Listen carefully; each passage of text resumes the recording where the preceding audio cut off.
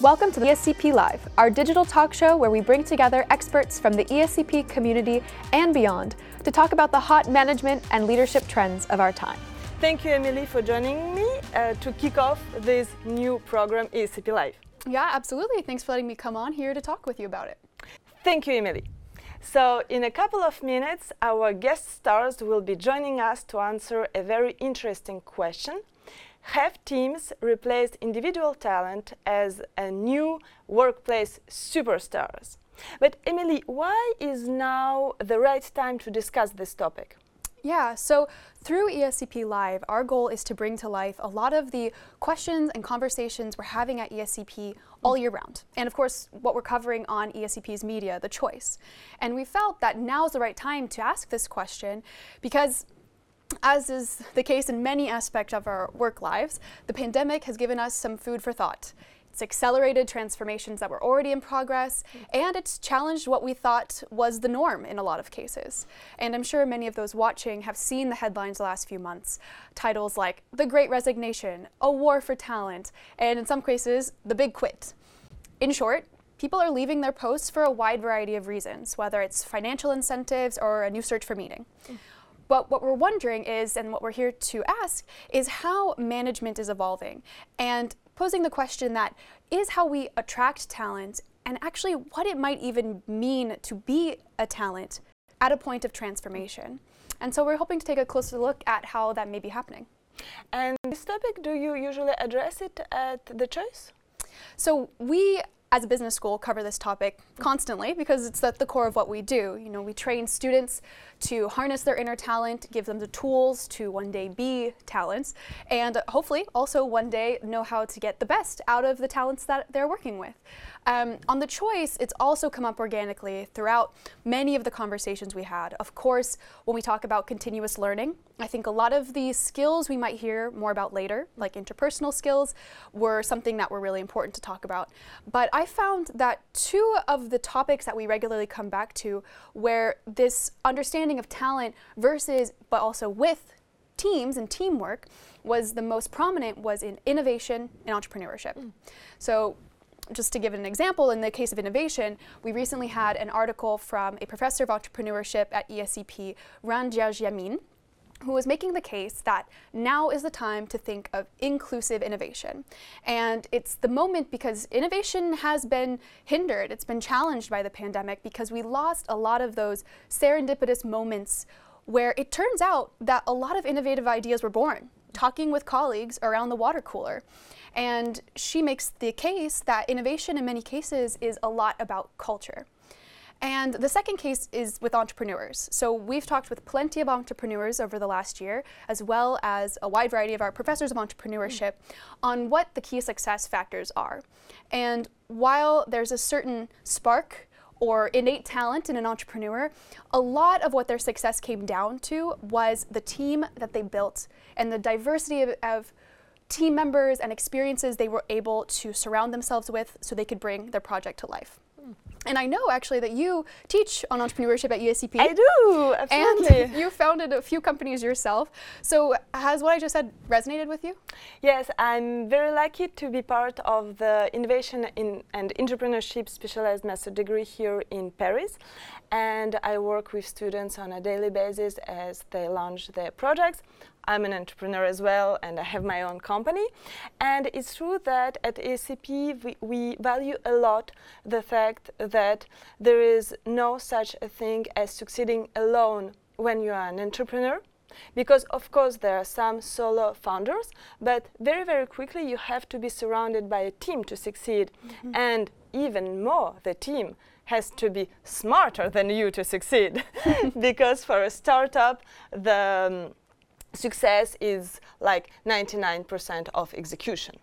Yeah, absolutely. It's true, every entrepreneurial journey is different, but what you just said definitely relates to a lot of what we heard from entrepreneurs over the last year. Thank you very much, Emily, for your precious inputs. And now I'm really pleased to welcome our guest stars, Franck Bournois and Alexandre Tissot.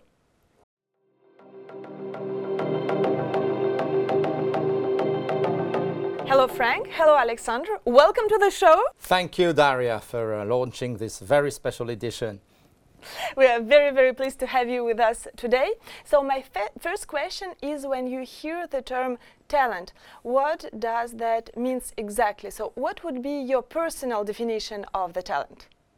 Shall I go? Or I think that the first time we all came across more or less the term talent was in the very early year 2000, 2001. At least it's a term that emerged after McKinsey released their book and report on the war, the talent war. But before that, there was, of course, in all organizations, the same need developing people further. And people didn't speak of talent, they were speaking of different things. They were talking about high potentials, hypos, high flyers, and then getting into the new millennial, the word talent emerged. But I think the basic needs are always the same. And what do you think, Alexandre? I think there is a switch at the moment on that word by itself. It used to be seen as a talent is young and very excellent, interpreted like that inside companies and organizations. And at the moment, I would say what is changing with digital tech companies is that talent is everyone. And that's a very big challenge regarding the difference of generation and everything about that. So talent is more and more associated, I would say, to people inside company and seeing everyone as a talent, which is a very, very big challenge for companies. No, that's very true. I was just going to bounce back and saying that talent, as defined by Alexandre, is certainly a term which covers three dimensions to me. There is the notion of performance of the individual. There is, on top of that, the notion of potential. How much further can the person go? And there is the notion of company culture. And if you have those three, you are usually a talent in that given organization, because you can be very well a talent at company A, and the same person wouldn't be a talent at company B, because it's a mix of what you do well, what is it that you might do well in the future, and how much of corporate citizenship is there. And it's true in what Alex is saying that the digital new digital era is bringing something very new and different from the past. Yes, so on this point, do you think this major transformation we are living, like digital, environmental, economic transformation, how do they impact the way companies manage talents today? I think it's making things more difficult. In the past, I think that companies were looking at some key items about talented people. They were looking for vision.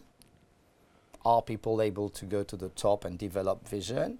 Then they were looking for other elements like interpersonal skills. Are they able to drive a team and to make people happy inside the organization? They were also looking for people who had a big ability to adapting to an environment. And then, of course, they were looking for energy, drive, style, humility here or modesty there. But it was the notion. Now, with digital, I think it's bringing a lot of new things in terms of decision-making, shorter circuits, and it's bringing also, I think, this notion that Alexandre and I have investigated, which is the ecosystem. And that's very, very important, I feel. Alexandre, I think. Yes, we are sitting between two chairs at the moment. On one hand, we can see that we are still, and companies are still fighting for talents, seeing them as the best in the world in techniques, in technologies, and even now in methodologies like design thinking, all those things. And those people are still very attracted inside companies. The problem is maybe we often forget on that side the context of the company, as you just mentioned, Franck. The idea is that you are a talent, on my point of view, if you are completely adapted to the context you are living in and you deliver the right thing in the context that you are doing. And the second part, the other seat we are switching to, is living a little bit what we used to call performance as excellence inside a company, making the best, you see. I think this point of view is changing and going to be able to transform the company, which is no more doing the best, even doing the worst. You have to fail to transform also. So that changes a lot the way we think about talents and how we have to identify them, because we need some people taking risk, seizing opportunities, when before talents were maybe a little bit seen as the best in class of the system. But the problem now is that we want to change the system. So we do not have to stay with the talents the best in class. We need to have the one that are going for an adventure and changing the world. That's very true. I like the notion of best in class. In previous days, companies would be looking for best in class reproduction. Those only who would be able to make it to the top.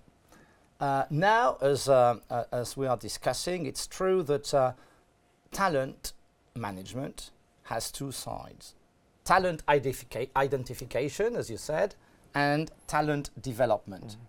And there are many new things. In the past, it was a specialized role for human resources directors.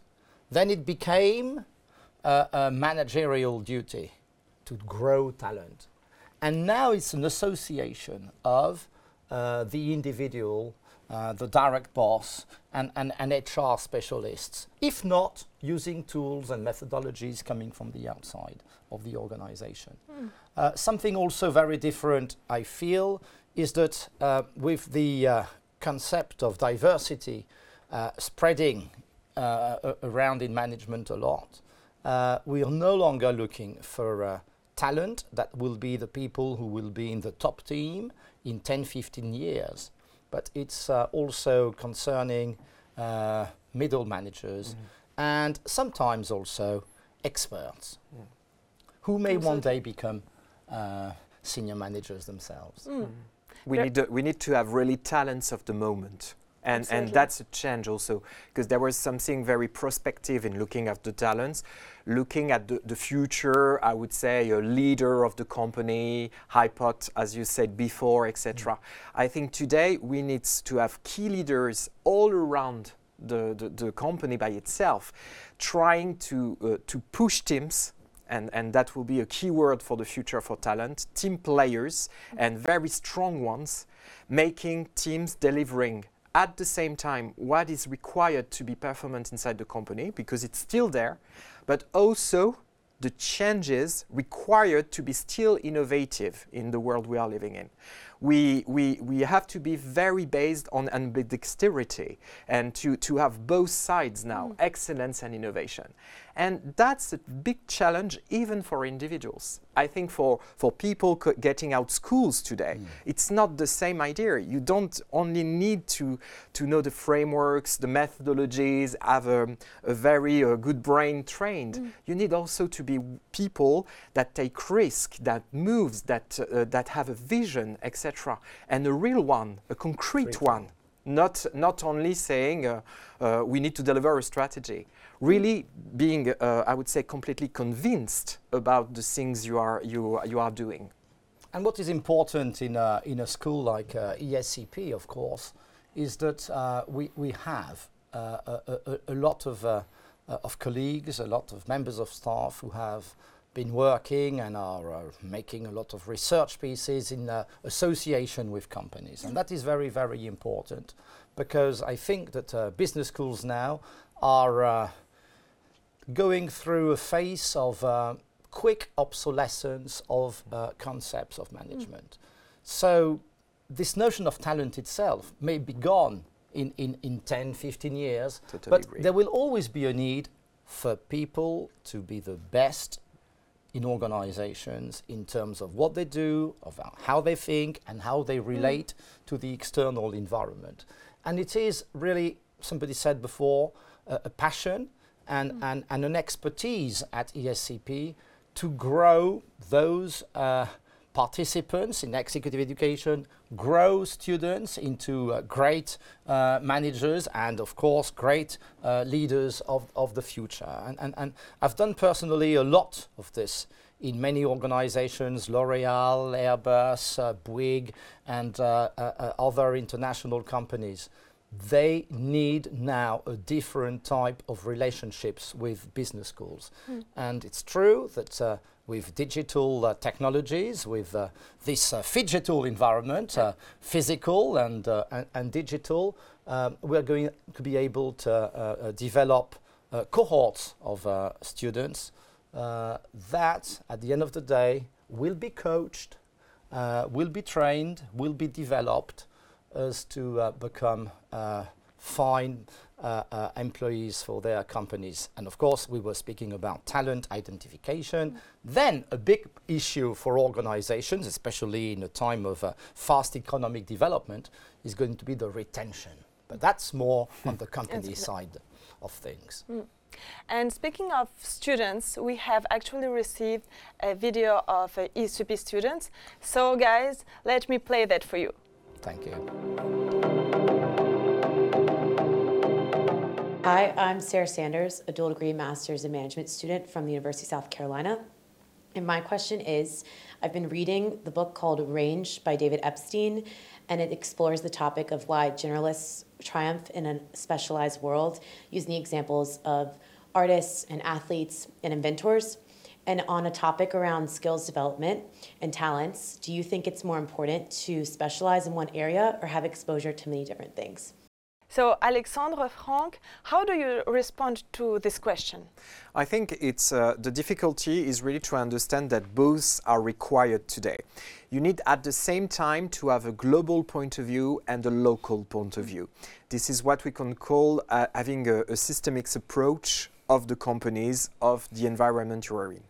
A few years ago, we made a study with Franck about the talents in digital world, etc. And we were really amazed to find people that are at the same time very global, have a very strong point of view about strategy, management, team working, processes in companies like finance, etc., business models, etc., and that are specialized on specific topics, sometimes technology, sometimes social sciences, etc.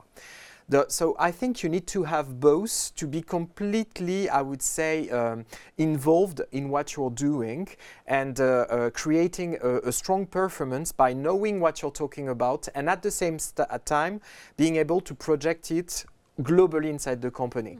But you still have to not forget, that you can't be a specialist all your life, and that what you know at one time can change a few years after. So you really have to also learn to update your specialization and maybe create completely new one in your life.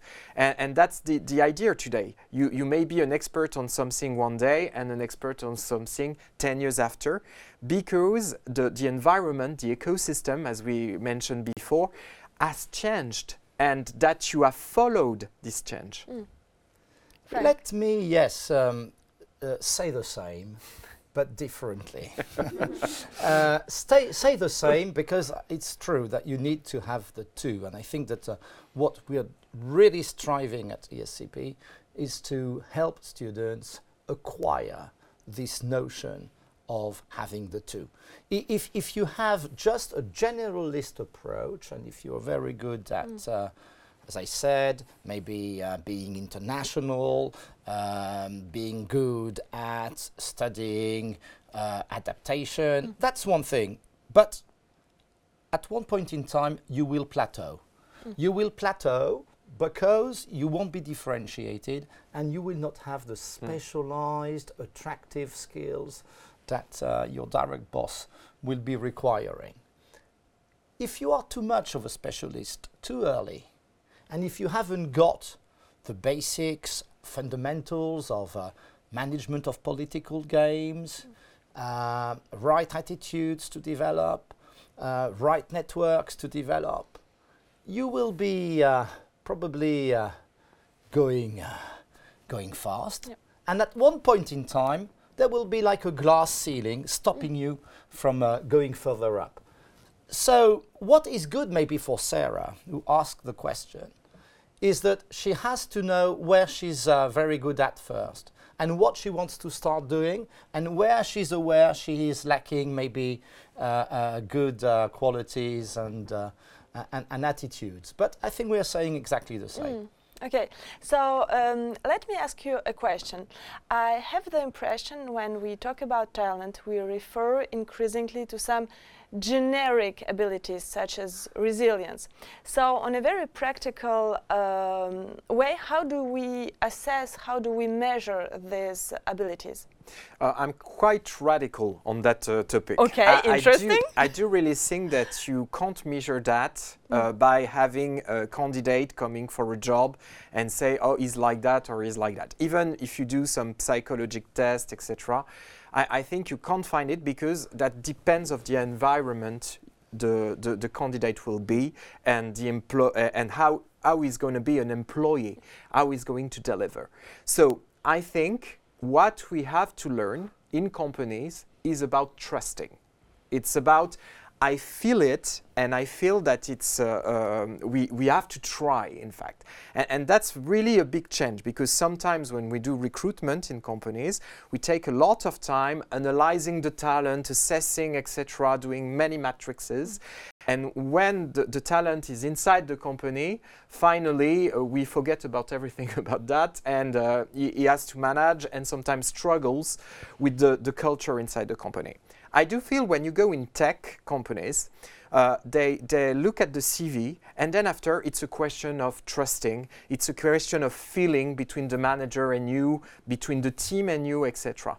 And when they go after, very quickly they know if it will be long or very short. Because the question is not only the person, the question is the integration of the person inside the ecosystem.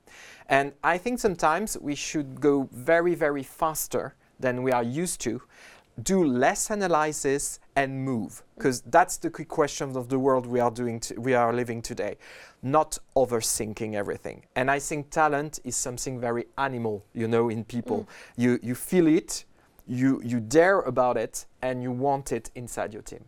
That's true. What do you think, Frank? To me, talent is situational. You can't self-declare yourself a talent, even if you are there, no doubt. You can't be a talent because you feel you are a talent.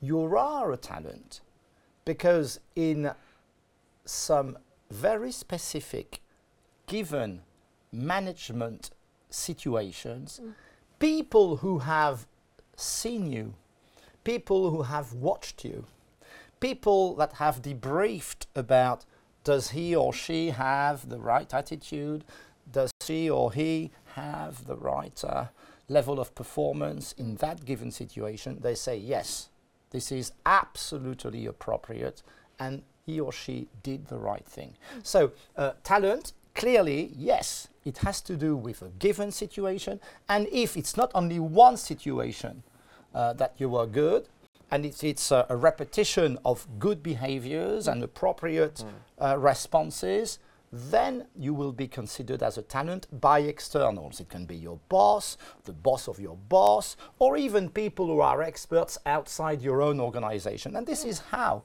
in the late 40s, the notion of assessment center developed.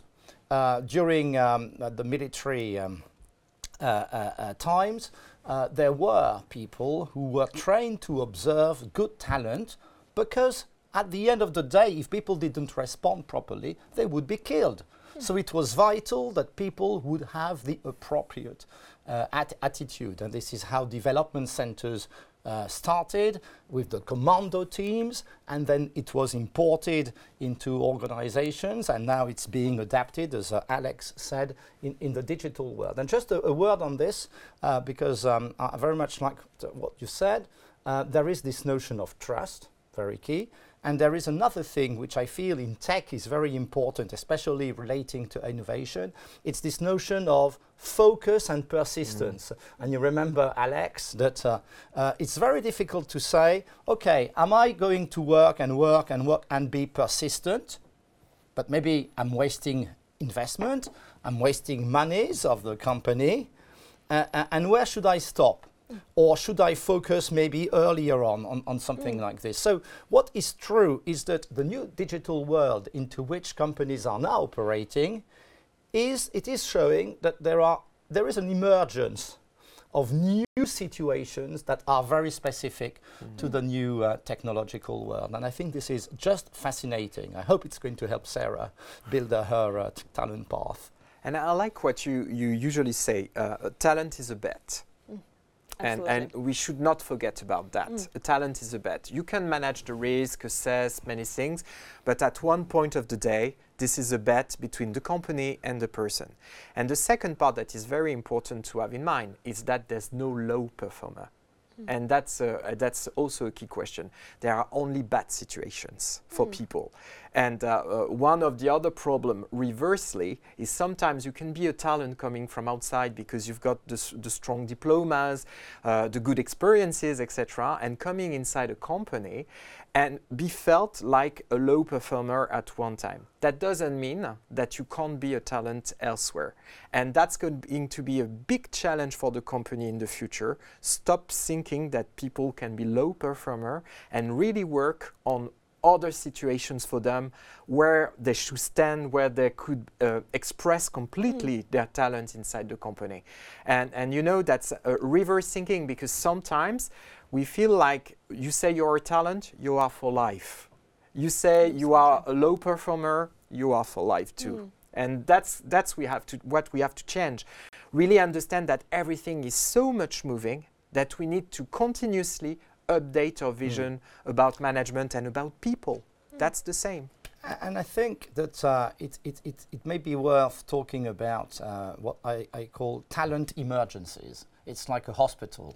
Wow. And when you've got emergencies, sometimes you have people who've been very, very good, brilliant for years. They've been seen by others as the best talent, and there is something that is going wrong. I've done this in executive education at ESCP and in many corporate universities. And I have seen that most of the time, talents derail. They go off the track for 2 or 3 very, very recurring situations. One, poor treatment of others. You may be very good, excellent at all the technical aspects, but if there is poor treatment of others, poor management of teams, that is very, very difficult for a talent. So that's very, very key. And then there is this big situation, which is, again, for students or people listening, there is also this question of lack of follow-through. People who are very volatile under pressure and all of this. And lastly, there is something that is also a problem with some talents. If you are disagreeing with your boss, that's very good, because you can be seen as bringing an extra input. You're a little bit of a rebel, but that's okay. But if you repeatedly disagree with the top management, then that is another way to derail as a talent. And sometimes also you have people who have delivered a lot, but they didn't go in the strategic direction that was required. So that's some avenues for talent derailment. And what I feel is very important for a talented person, it's to be aware of the strengths, to be aware of his or her weaknesses, but be also aware of which situations would take the person into derailment. Because when you start thinking about what's going to happen that will make you derail, then you can be much better staying for a long time a talent. Very, very interesting. So the talent is not an absolute value? No. It's always relative. Very interesting. So, and before we conclude, we have chosen a very interesting illustration I would like to share with you and to ask you maybe the last question. Do you think it would be fair to say that today a great team trumps talent? I would say that on my point of view, if I were in companies today, I would try to have the best teams more than have the best talents by themselves, because I think we know that we are at the moment in a big war of talents that has increased in the last months. I think what makes the delivery of a company and what makes the transformation of a company is a team, of course.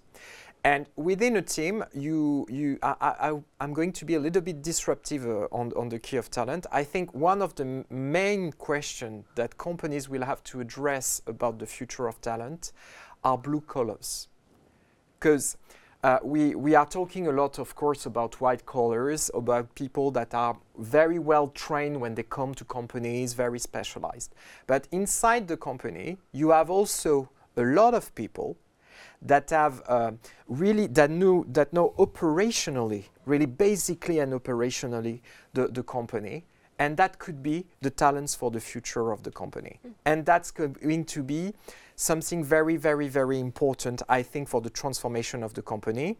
In the study we made together, we asked this question to a big panel of managers. Where are the talents that are going to transform the company? And basically, everyone said they are already there, they are already inside the company. There are two main problems. The first one is giving them the authorization to change the company, and that's a question for leadership. Authorize the change, authorize the transformation of the company. And the second part is that HR grades are no more adapted to the question of the ongoing transformation of the company. Because when you do an HR grade, you are categorizing what is, I would say, the strengths of your company today, not tomorrow. And that's also a huge problem we discussed a little bit before. Sometimes talents are people of the past. They are identified as the one succeeding in the past of the company, not succeeding in the future of the company. So we need to be a little bit radical, a little bit transgressive, I love this word, and I think HR has to change, leadership has to change, and talent by itself must be wider than we have used to do. No more only white collars, very well trained, coming from the best schools like ESCP also. Let's talk a little bit about blue collars and what they can go to. Yes, I think this is, I cannot agree more on this notion of HR tools. I've got thousands of friends being HR directors and you know this area. However, HR people like to manage individuals because there is an HR file, they have a name, and there is a replacement, there is a successor, and there is a career development for that person. In fact, now more and more companies need talented teams. And it's not very frequent HR practice to manage the talent of teams rather than individual talent. So that is a very, very important question. And again, Alex was talking about a trajectory. And it's true that it's not because you've been a talent for many, many years that you will still be a talent tomorrow. And then it's bringing us back to derailment and, of course, corporate success. So, Alexandre, Franck, thank you very much for joining us today for this very first episode, and thank you very much for your very valuable inputs. Thank you for joining us today, and please visit our website thechoice.escp.eu and feel free to subscribe to our bi-monthly newsletter. And stay tuned for the next episode, and take care.